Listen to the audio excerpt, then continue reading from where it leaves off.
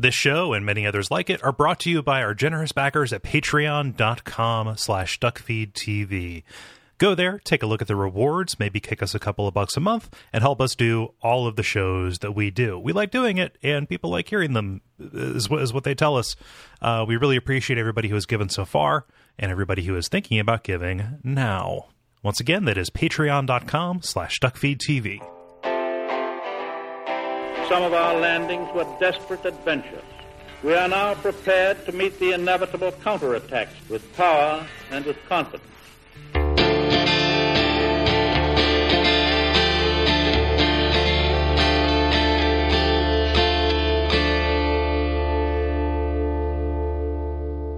My name's Gary Butterfield.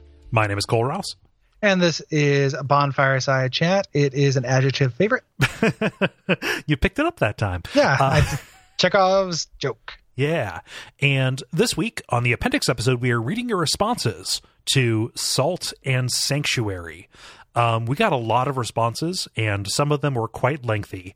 So I'd like to apologize in advance if I left yours out or if I cut some things from that. That's entirely me trying to fit in a diversity of responses and kind of subject matter for it. Please do not let that discourage you from writing in and sticking to kind of our usual kind of suggestion, which is to keep it concise and novel. Yeah, you didn't do anything wrong, but just know that we will kind of edit these down. Yeah.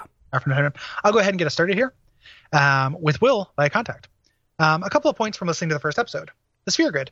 You talk about how you can get an upgrade for a weapon that you can't make use of for a few hours, and then complained about how it takes too many points to get an upgrade on the other side of the tree. Since you don't need that level 3 sword upgrade immediately, spend some of those points to get to the crossbow. It's not that limiting, and you aren't punished for spreading out unless you really want to rush to get sword level 5, which obviously you don't need for a long time. Also, some of the level 5 weapons and armor are worse than the level 4 or level 3 weapons, so it's not a huge deal to reach that level. Shortcuts. I believe they're built in because of the Betrayer Creed, since you have to defile sanctuaries, which turns it hostile and aggroes the NPCs, and you lose the ability to teleport unless you install a Betrayer Shrine in their place. If you haven't planned out your defiling path, you can easily cut off fast travel to areas you've previously been to, and these weird shortcuts let you make your way back way quicker than otherwise. Thanks, though, for the dedication and hard work. I do love the podcast. Just wanted to provide some counterpoints. Always appreciate that, especially if we're like, why would people do this? I'm always interested in hearing arguments for it. Yeah. I think that like I still don't, I still don't agree with you, but that's fine. We don't have to agree. To the second point, that could be why they did it, but that's a real niche case. Yeah. Like they hid that Betrayer Creed pretty well, and to kind of structure so much of your game around this very, very niche mechanic, I think is pretty weird. Yeah. The first point, like you're right, but there's nothing in the game that signals that. Yeah, it's imperfect information. And with anything, like this is a problem with any kind of spec tree that happens to be very difficult to do any kind of respecking on. Like you're going to make a choice that will, lock you out of something else. That is what a choice is. Here, it just feels, it feels more diffuse. So I think with the benefit of hindsight, Will is right. Yes. Right. So like, I now know going through and I could say like, okay, like I don't need to rush for that high level sword because I know I'm not going to get it for hours. Right. You don't know that the first time you're playing the game though. You certainly don't know like, hey, this level 3 sword will be better than this level 5 sword. Like that's really counterintuitive. Yeah. So like in retrospect, yes, that is one way to do it. But the game, I think, signals that very poorly. And like Cole said, your respec options are very limited. Like you get, your 5 gray pearls or black pearls or gray pearls, right? Do the undo. Yeah. You get your 5 or 6 of those things, but they're not an unlimited resource and it's not a full respec. Yeah. So I think one of those things is a case of bad signaling. Like there's an advanced tactic. I guess they're both. They're advanced tactics that make use of this vestigial feature that feels like, or a feature that feels vestigial if you're not engaging in these kind of optional systems or you don't have this kind of advanced knowledge. Yeah. So those are good arguments for it. It's just the game should have told me that rather than you. Yeah. So again, just my perspective though, like, I did not think to diversify my sphere grid. It's the same problem I have with 12 Final Fantasy 12. Yeah. Like it's like the same, like where it's like, why wouldn't I want to work towards this cool thing? That makes sense to me. Like I'm gonna run in place for a couple times until I find a town that sells me this armor. Mm-hmm. That gives me this thing. Like why would I do that? Yeah. Like that doesn't feel very good. Mm-hmm. So. Yeah, I'm not crazy about it. I don't know if there is an elegant solution. I think that, one way to do it is just to like make certain parts of it unlock when you reach certain points of the game too. But I think that's also what they wanted to avoid by getting rid of like stat requirements, stuff like that. I don't know. What is the other thing I would say is, what is the advantage to presenting your skill tree or your skill as a tree? Yeah. Your skill system like this. Like, I mean, the thing that they do with it is they add lore to it. Uh-huh. But if it was just like every time you level up, you get a lore note, would have accomplished the same thing essentially. It's just, I don't think you get a lot from having it visually represented like this. Yeah. As opposed to like Final Fantasy X, where like those separations of space are much kind of freer, and you're going to I guess you still do that in this one. You still bypass things. Yeah. But yeah, I just don't think you gain a lot from this one, and you do potentially lose. Yeah. From it. So I don't know. Those are both both of those points make sense. I also disagree, but we don't have to. We don't have to agree. Yeah. Yep. I'm glad that there is a use case for it. Yes. Even if it is one that like I said, I wish the game had told me that rather than. Yeah. On a second playthrough, like if I rolled up a new character, I would totally make better decisions. That's true about that stuff. Like 100%. Yeah. So I'm definitely approaching it as somebody who's not going to go 100% deep on it. Yeah.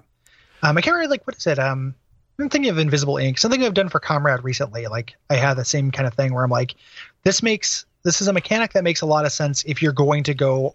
Neo does this too. Yeah. Where like if you're going to go 100% all in, this mechanic makes sense, and it actually is detrimental if you're like, I'm going to play through this game once and leave it alone. Yeah. And I am always going to prefer, as somebody with valuable time, not saying that anybody who goes deep on it doesn't have valuable time, as somebody whose game playing time is limited and like appreciates playing a game and being done with it rather than like 100%ing super platinuming it. Yeah. I like a game that allows for both. This is a game that like, hey, if this works if you want to play through it in 16 hours and be done with it. It also works if you want to go super deep and put 60 hours into it. Yeah. And both work equally well. Yeah. That's something I value a lot. Yeah. I don't like catching all of the downsides of a system just because I'm approaching it understandably the first time with very little knowledge of the way that it articulates. What I would prefer is that even if you just did like a completely RNG entropic choice, you still had a viable play. You still had a viable build, at least like minimum mainline, etc. It is just your specializations that make it easier to play the way that you want to play. What it feels like, when we talked in the last episode about the way that bosses seem to be universally resistant to blunt damage, from hitting that chronic. Sorry. Yes. No, it's fine. Right. It's fine. Yeah, there we go. Can't all be winners. Right. No, that's okay. Cole's a Chief Lord now. Yeah. No. Chief Lord. He's King Spliffington the Dank. Kings. Yeah. And he's back, baby. The way that all the bosses seem to be universally resistant to blunt damage punishes you for having invested points into that when you can probably use it against a lot of enemies. But this is a game, because it is in a Dark Souls mold, that is very much about boss fights in a lot of ways. Like that is a tentpole of this. And so by just making a choice about what happens to work for you, it is putting you down a path that is not particularly fertile, Yeah. That's how I felt about it, at least. Yeah. Christopher writes via contact, "Fuck the Witch of the Lake." And that is all. Thank you for including that. I did it for you, man. Thank you. What Sonic Zone shall I Google? Your pick, buddy. You're the birthday boy. So I'll do the next one because that was very brief. Jeremy writes via contact, "I haven't beaten Salt and Sanctuary, but I have two characters who are probably at the 2/3 point. Even though I'm kind of anticipating that you guys are going to be a bit down on it, I think that Salt and Sanctuary is a pretty solid game. I was really pleased when I picked it up to find that it was so polished and atmospheric. I really dig how the campy B-movie gore contrasts with the moody, foggy island. And there's something about the electric guitar soundtrack that really does it for me. The coolest bit for me was to see Ska Studios make something so confident and high quality. In high school, I played the shareware version of their schlocky punk rock themed River City Rampage clone, Zombie Smashers X, to death. And it's just great to see a designer from way before the Steam, PSN, XBLA indie game boom grow up a bit, do a take on Dark Souls, and really pull it off. Yeah, I agree with good on them. Yeah. No, they made good. Like they have definitely put something out there that a lot of people really seem to like, and we can never take that away from them with our quibbles, you know. And wouldn't want to. Yeah. You know, so it's like I if you've listened to the episode at this point, Jeremy, like I don't agree with those points, but I also agree with the point that like I'm glad these guys exist, and they seem like, you know, they obviously have talent. Right. Yeah. These are people to watch. Yeah. You know? And that other stuff from the first paragraph there about the gore and the electric guitar, that comes down to taste. You know, that's we can make arguments about how it does or doesn't fit in with like something approaching Souls aesthetic, but like there's no reason that a Souls game couldn't have electric guitar. It is just me not liking the way that this manifests, and maybe that works for you. It's one of the things if we end up doing Hollow Knight, because Hollow Knight, I've seen a bunch of screen grabs from it, and I think it is much more comedy focused. I think there are more jokes in it. Like, it's possible that I've just seen the 2 screens that are explicitly jokes and the rest of it's dead serious, but I think it has a bunch of jokes in it. Yeah. And that's something that, like, Souls is funny. Yep. You know, there are funny jokes in Souls, but it's pretty rare. Right. And this seems to be a little bit more up on kind of Front Street. So that'll be an interesting tone thing to kind of explore, I think. Yeah. You know? Stuart says, by contact. When I was a teen, I worked with a youth theater where we took acting and performance very seriously. We always said we never wanted an audience to leave thinking, well, that was good for a bunch of kids. Playing Salt and Sanctuary brings me back to that feeling. Seeing really talented hands tackle an imposing project is heartening, especially since I don't feel the same kind of commitment and effort from a much bigger, higher budgeted game. Yeah. Yeah. Similar point to before. Yeah, similar point to before. Like it doesn't feel like you don't have to grade it on a curve for it to be good. Right. Yeah. And I don't think that we ever did that either. Like, I think we talked about it being good that it was 2 people, and that's really cool. But as I mentioned in that like final one, it's not a question of like lack of polish. It's a question of where they put their considerable resources. Yeah. They're not choices I would have made, you know, but it doesn't mean though that there wasn't like a lot of care and stuff put into it. Right. You know, this could have been a big budget, you know, game. Yeah. No. I mean, other than the soundtrack, which I think is pretty indefensible, but other than the soundtrack choice, as far as a budgetary limitation, like, you know, it could have been like, when I say a big budget game, I mean like one of those, the big studios that have those like kind of indie side things. Yeah. Yeah. And like side piece. Yeah. Little bit of exploit action on the side. Yeah. Yeah. We just got to get in a little bit with kids. Yeah. That kind of thing. Rick writes via contact. My experience with Salt and Sanctuary closely resemble my initial experience with Dark Souls 2, which is fitting since this plays like a love letter to that. It took me a good 4 or 5 hours to even be sure that I was having fun. The different button mapping made it so that everything felt kind of clumsy and all of my instincts were wrong. In the case of Dark Souls 2, it was the different parrying timing and floaty movement, and my dumbass decision to roll deprived on my first playthrough. Ooh. Eventually, I stopped thinking about it as a 2D Dark Souls and more like a Castlevania with the Dark Souls 2 paint job, and the game really grew on me. My biggest qualm is that unlike the Souls games, in which the punishing difficulty is balanced by the deaths being almost always fair, I'm looking at you, Frigid Outskirts and Double Sullivan's Beast. I think that's supposed to emphasize the almost. Yes, almost. I don't think he's saying like the Frigid Outskirts are hella fucking fair. Yep. Like Dark Souls 2 Dark Souls is unfair, except for the Frigid Outskirts and the Double Sullivan's Beast. That's yeah, I didn't emphasize that correctly. Yeah, it's okay. Dying in Salt and Sanctuary doesn't always feel that way. Again, fair and like it teaches you a lesson, and often seems considerably less instructional. even though on the whole it is an easier game. That being said, I've still been enjoying playing through again, though I'm going shieldless this time, and I fully expect to rage quit at that fucking motherfucking Witch of the Lake. Thank you, Rick. Yeah. I also, those things that we were talking about, that getting hit on the ground, falling in the pits, and the Tree of Man, those are all under the blanket umbrella of like bullshit that didn't feel like our fault. Right. And the point you make about it not being like learning experiences is huge, because when enemies have this kind of like array of one-hit death attacks, like that discourages learning. Right. You get to see less of the boss fight before you have to start over, watch a fairly lengthy loading screen in the case of Salt, and then do your boss run up again. Yeah. That's frustrating. Yeah. Like it takes things that maybe would not be that big of a deal if you got more observance time to learn their patterns. If you're doing 2 steps forward, 1.9 steps back, every time you're only seeing like little minuscule bits. Yeah.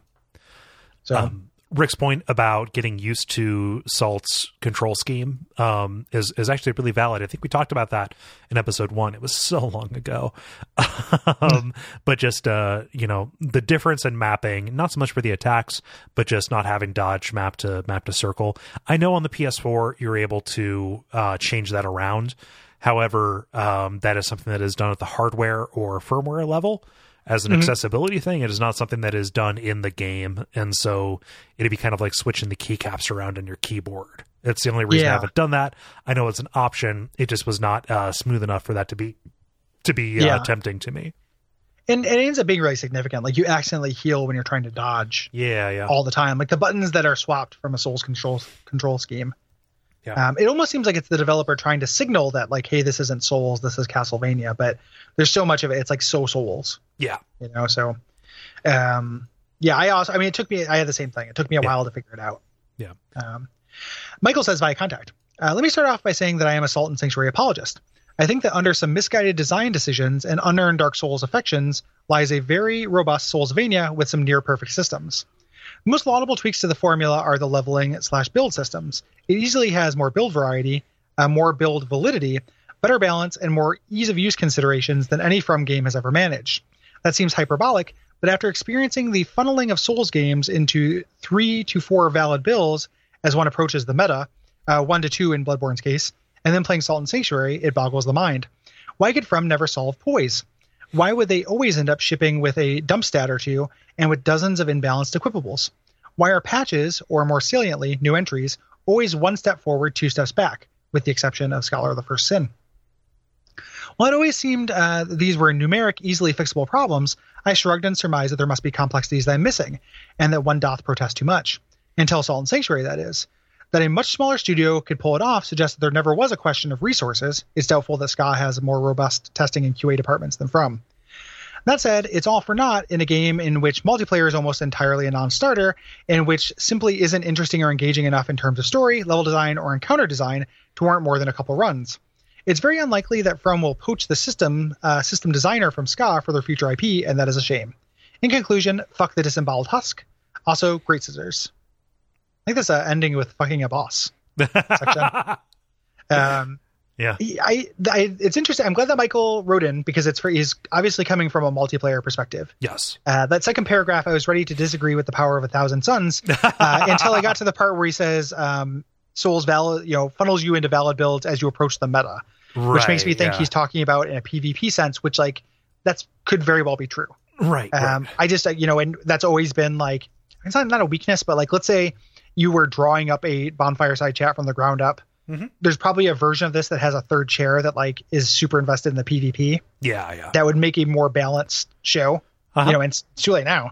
But like, we brought in people. Right. But there's probably a version of the show in which like Jeremy Greer is there all the time to talk about PvP and consideration. Yeah. Because I don't think that's true in Souls. Right. Like I think that Dark Souls 2 has the most robust like build variety and validity of like any of these games. Yeah. That have Souls or Souls in the title. I played through that game a lot of different ways, and they're all really fun and good. Yeah. But I would probably get totally stomped PvP, in a PvP sense. And like, there probably are weapons that just break PvP. I just don't play PvP. Right. Yeah. It's just a world that I don't know anything about, and I can't even pretend to speak the language. For me, it's kind of, it seems apples and oranges to compare the builds, the funneling in builds as you approach the meta to a game that necessarily cannot have a meta.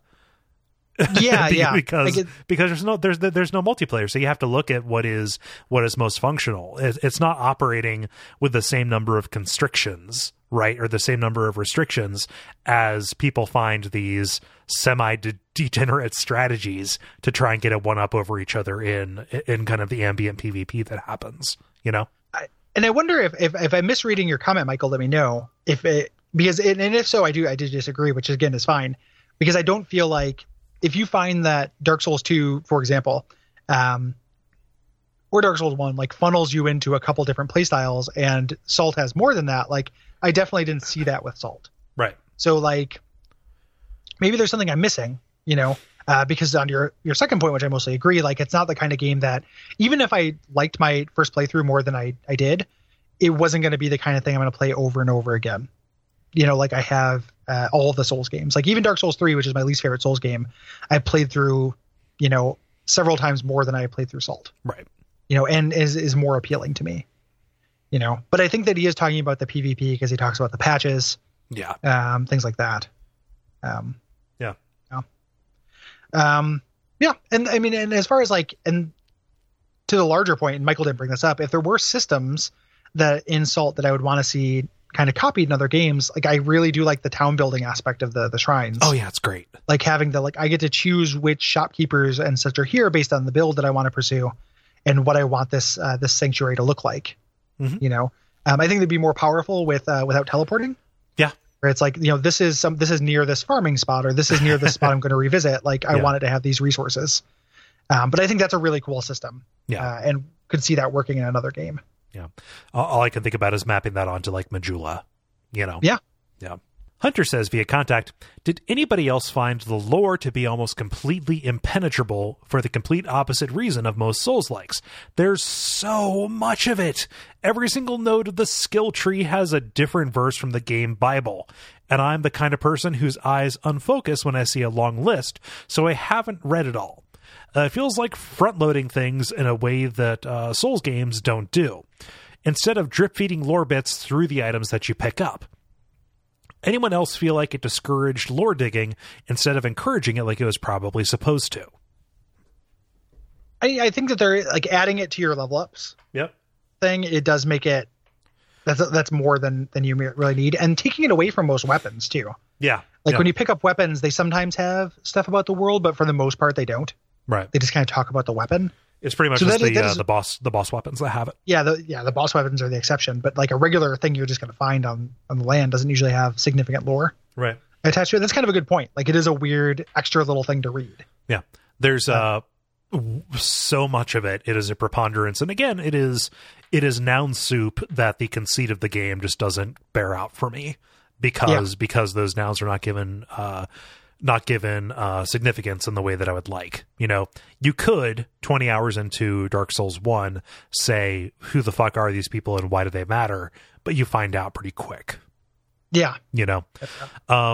This is something that I think is very important about Dark Souls, and seeing these different iterations has borne this out for me. And even when they added it to Bloodborne, it made a big difference. Having the item description show up in load times is a huge deal. I really like that. Yeah. Yeah. Like just in terms of building up mystery, in terms of seeing, probably the same handful of things over and over again. Like as you look at it, it gives you something to do while load times are there. Load times obviously are variable. They're not going, they're not dependable. But it is not relying on you kind of getting the story in this kind of linear way that they dole it out. It's also not, requiring you to get everything to get that piece. You could see something that you never would have encountered, but you still get that piece of story. I think that is incredibly valuable if you're going to go the route of telling story by descriptions. Yeah. Yeah. I totally agree. That's something we talk a lot about. It comes up on Watch Out for Fireballs too. Like, how do you what's the most efficient kind of best way to provide that kind of stuff to the player. Yeah. And I'm still like way into audio logs that happen during quiet exploration points. Yeah. But the Souls way of like looking at everything when you find it does hit kind of a good rhythm. Yeah. Because Souls is full of quiet time. Yep. Like there's tons of points where it's like I'm in this faraway corner. Enemies don't patrol in Souls for the most part. They stand there and wait for you. You're looting after you've killed everybody mostly. Like there are times where that comes to bite you, but for the most part you're safe. Yeah. If you're not engaged in a fight, you're safe. Salt doesn't really do that. Things kind of move around a little bit more. Like they activate at a certain proximity, but they don't. A lot of times things will kind of like walk back and forth, so you can't be on the same screen as something and be safe. Right. Whereas like in Souls, like you could be up on a roof or something and like you'll be fine. They won't float up to you, things like that. So there's kind of more space to read those things, and the way this all does, it does kind of like double up the opportunities for reading those things by attaching those lore notes. I know in an earlier response I said like you could just, if you wanted to disseminate that information, you could just make it happen on level up. Yep. But what if it just like appeared on the screen while it's loading or whatever? Yeah. Or appeared when you leveled up. It was just a paragraph. Yep. That was you kind of learning this island as you got more powerful or something. Yeah. There's a little bit of information overload. Yep. While you're teleporting, while you're loading, and it's requiring you to seek it out as opposed to presenting it to you in kind of passive times. Yeah. Because I never need to see that priest dragging you back to the thing ever again. Like it's it's like kind of cool the first time you see it. Like it's kind of brutal and atmospheric and cool, but like, man, do you watch it enough times?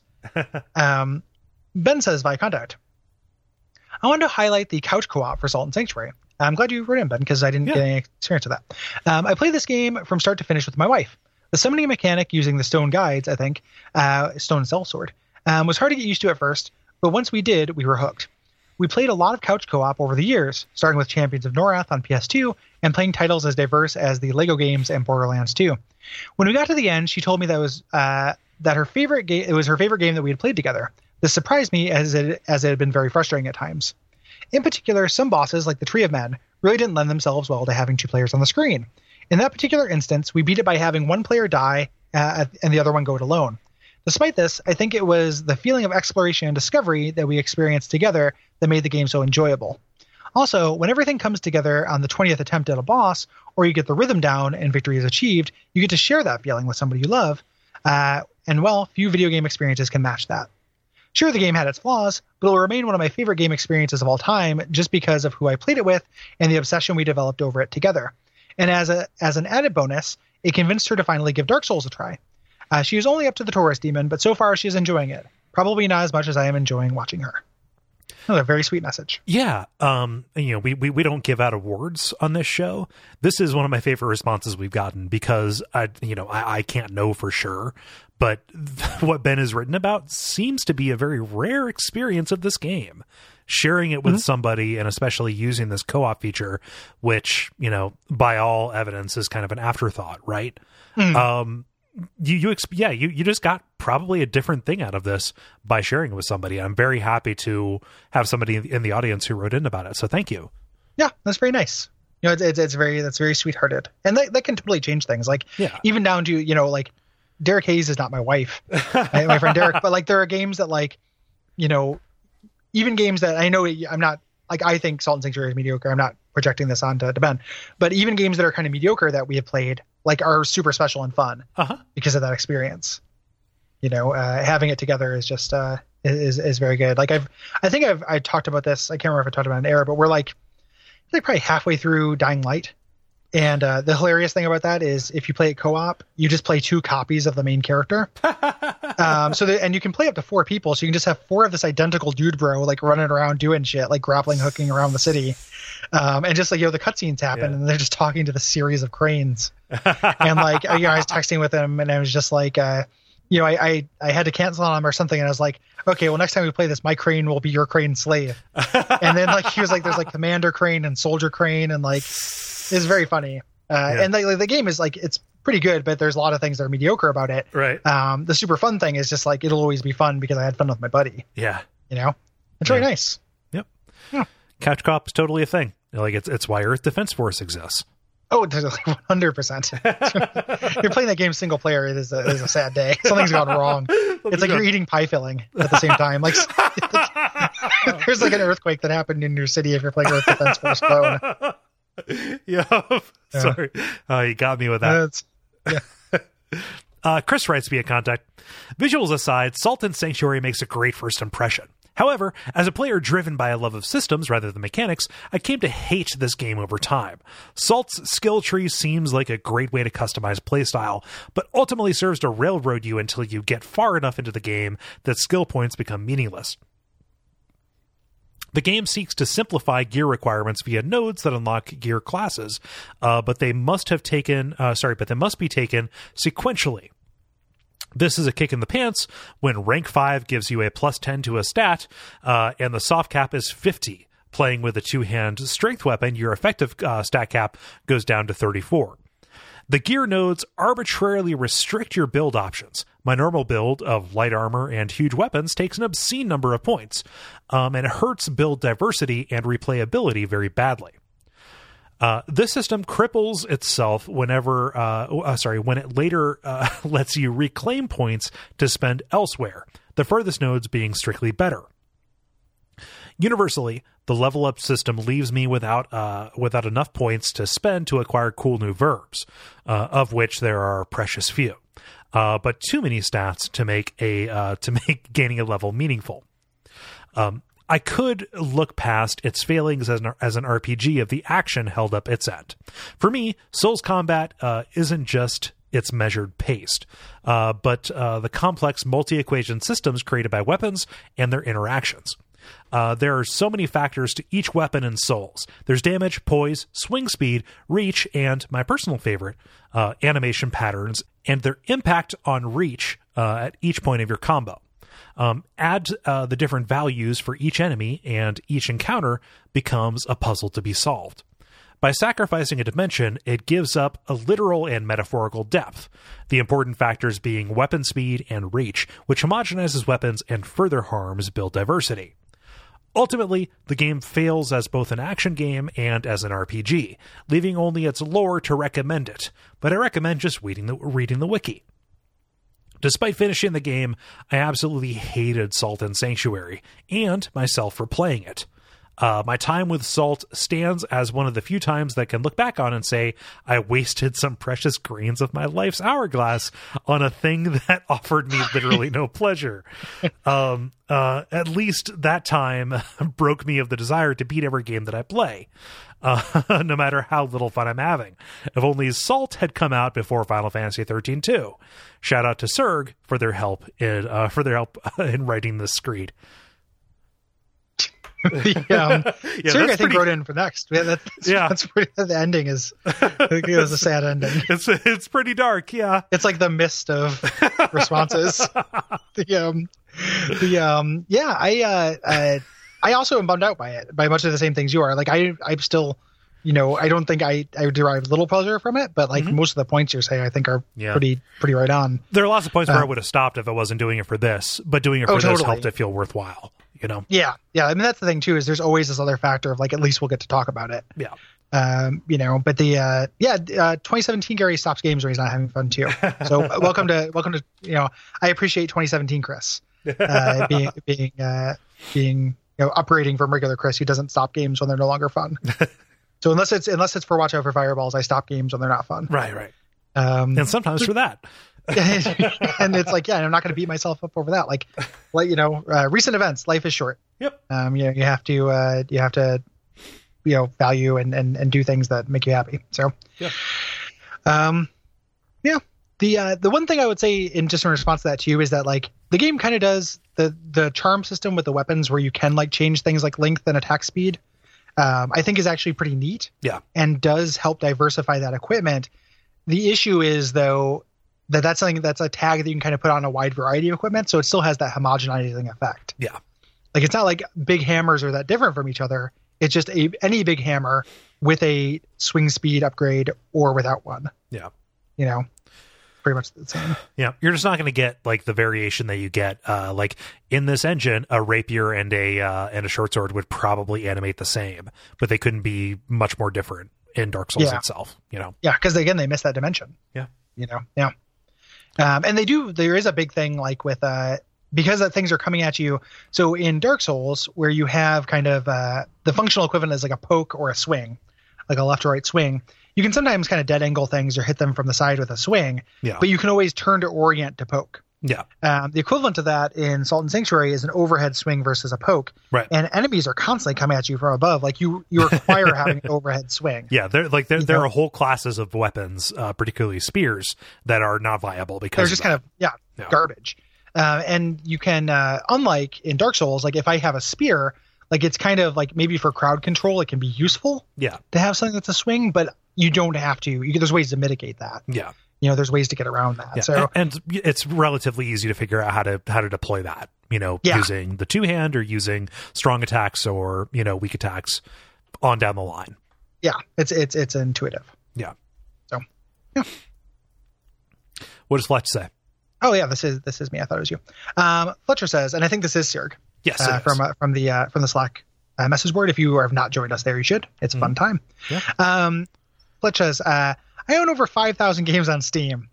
Well, every single time it goes on sale, I get an alert saying Salt and Sanctuary is cheaper and cheaper, yet somehow I never manage to pull the trigger. I think that's the Salt and Sanctuary experience in a nutshell. It's just there, but you can't care enough to either pick one, purchase it, or remove it from your wish list, or actually finish the game after whatever level you get to. Yeah. Yeah. It's something. I don't know. Like this was seen as the great hope for Souls-like. Right? It was the great Salt White Hope. I didn't mean to be like cliche or whatever, but like people invested a lot in this being as great as it was, and a lot of people talked to us about it and said like, hey, this is something special, and I think despite all of this, I think it is. There is something to recommend it here, at least to explore and reflect on the main series, but like what can continue? What are the pieces that could be reconstituted? What is the mimicry? What is the what is there between Lords of the Fallen and this as kind of the two main Souls-likes that we've seen, and not just stuff that has kind of taken loops or taken small mechanics from Souls and gone off and done their own thing. Like what can actually recapture that? Is it possible? Yeah, I don't know, because the thing the common thread in Souls-likes we've done that are not like Kingsfield 4, right, which doesn't kind of count, but is that the least Souls-like they are, the better. Right. They are. So like this, Neo, Dark Mouse, which are very explicitly Souls-likes, right, are less than Hyper Light Drifter or Momodora 4. Right. Like I think are worse games, and they're less Souls-like. Like I still think like they're not Lords of the Fallen bad, but it is kind of like this uncanny valley thing where the closer you get to it, the worse it feels. Yeah. Without actually being it. Mm-hmm. And the value in it, like you said, it's like, the way this reflects on the series, the way this is worthwhile is in how the way this is worthwhile is in how it reflects on the series. Yeah.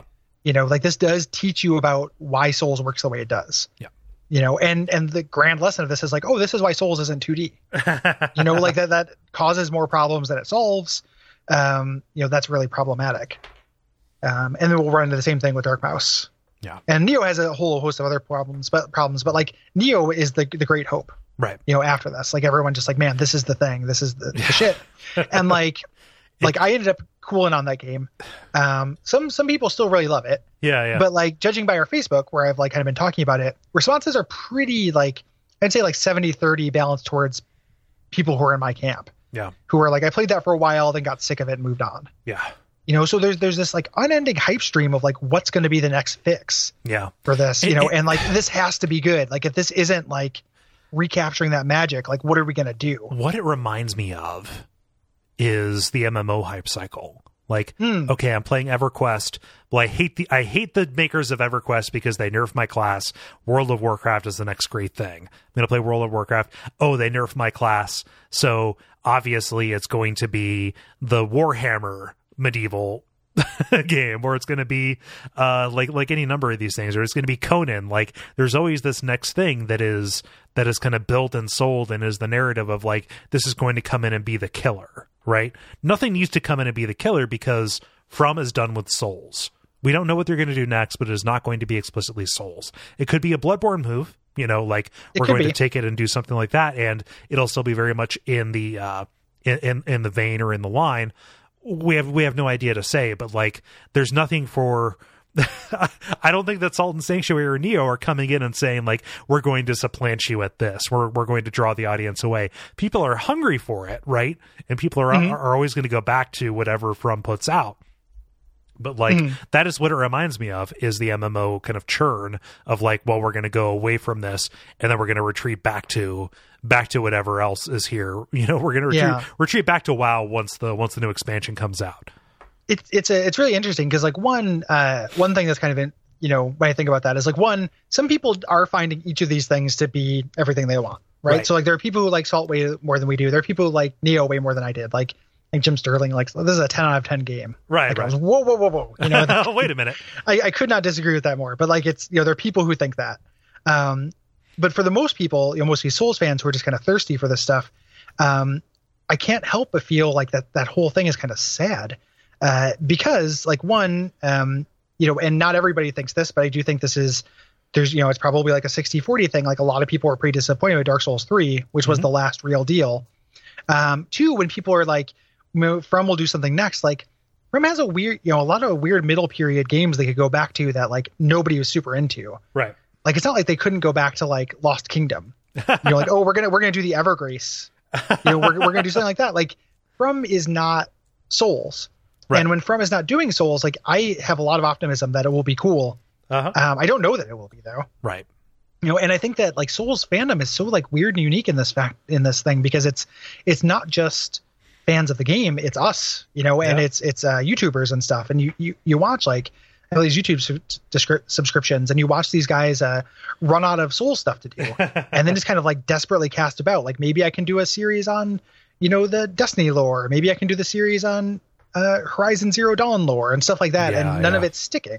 Right. They're not getting numbers, like people aren't interested in it. There's just like it is just a weird little cottage industry that we're totally a part of and party of and everything, but feels like a unique thing in games and a unique problem to be dealing with.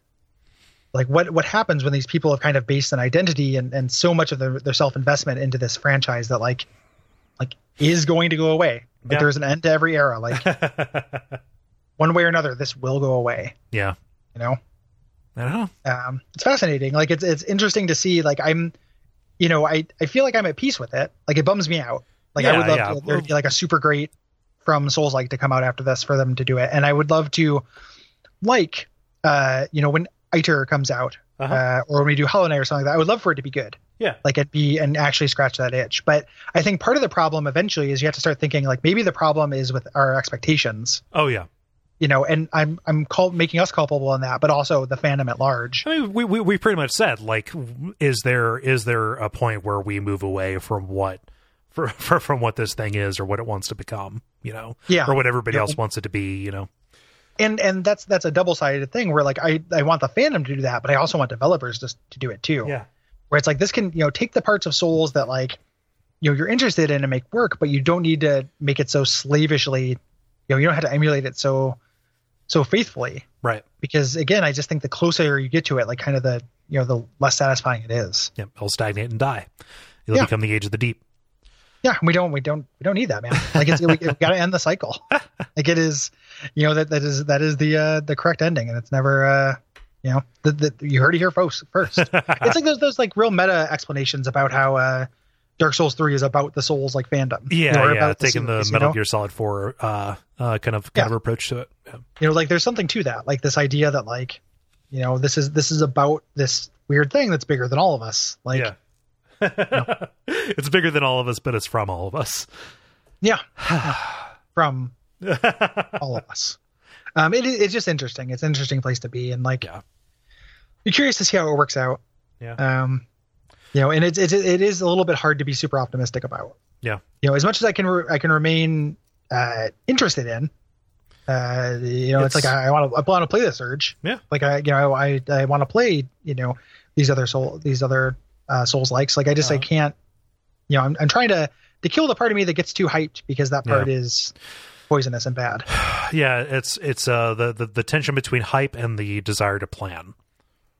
Yeah. Yeah. Hey, Gary, I really need to pee. Do you want to either end this, or do you want to take a break and come back and do the outro? We can end this. Okay, let's end it. Yeah. Okay. And I'll leave that in so people know what the pressure is as my kidneys burst like Grandpa Simpson.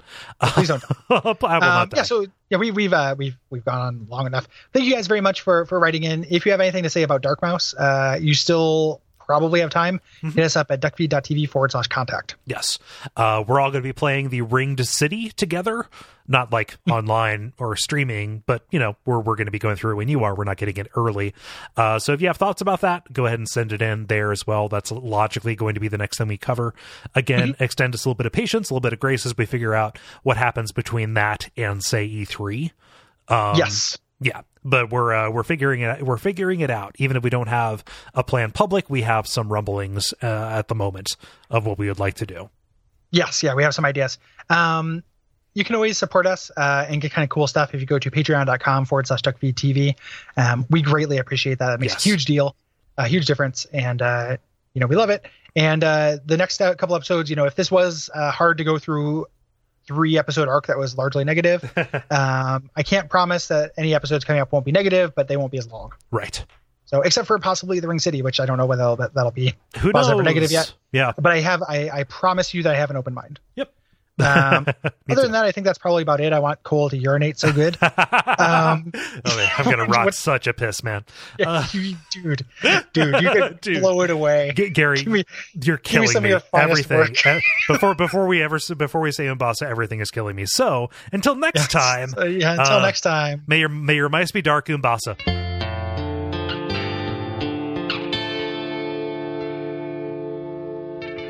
And we all pray that we will have far more soon.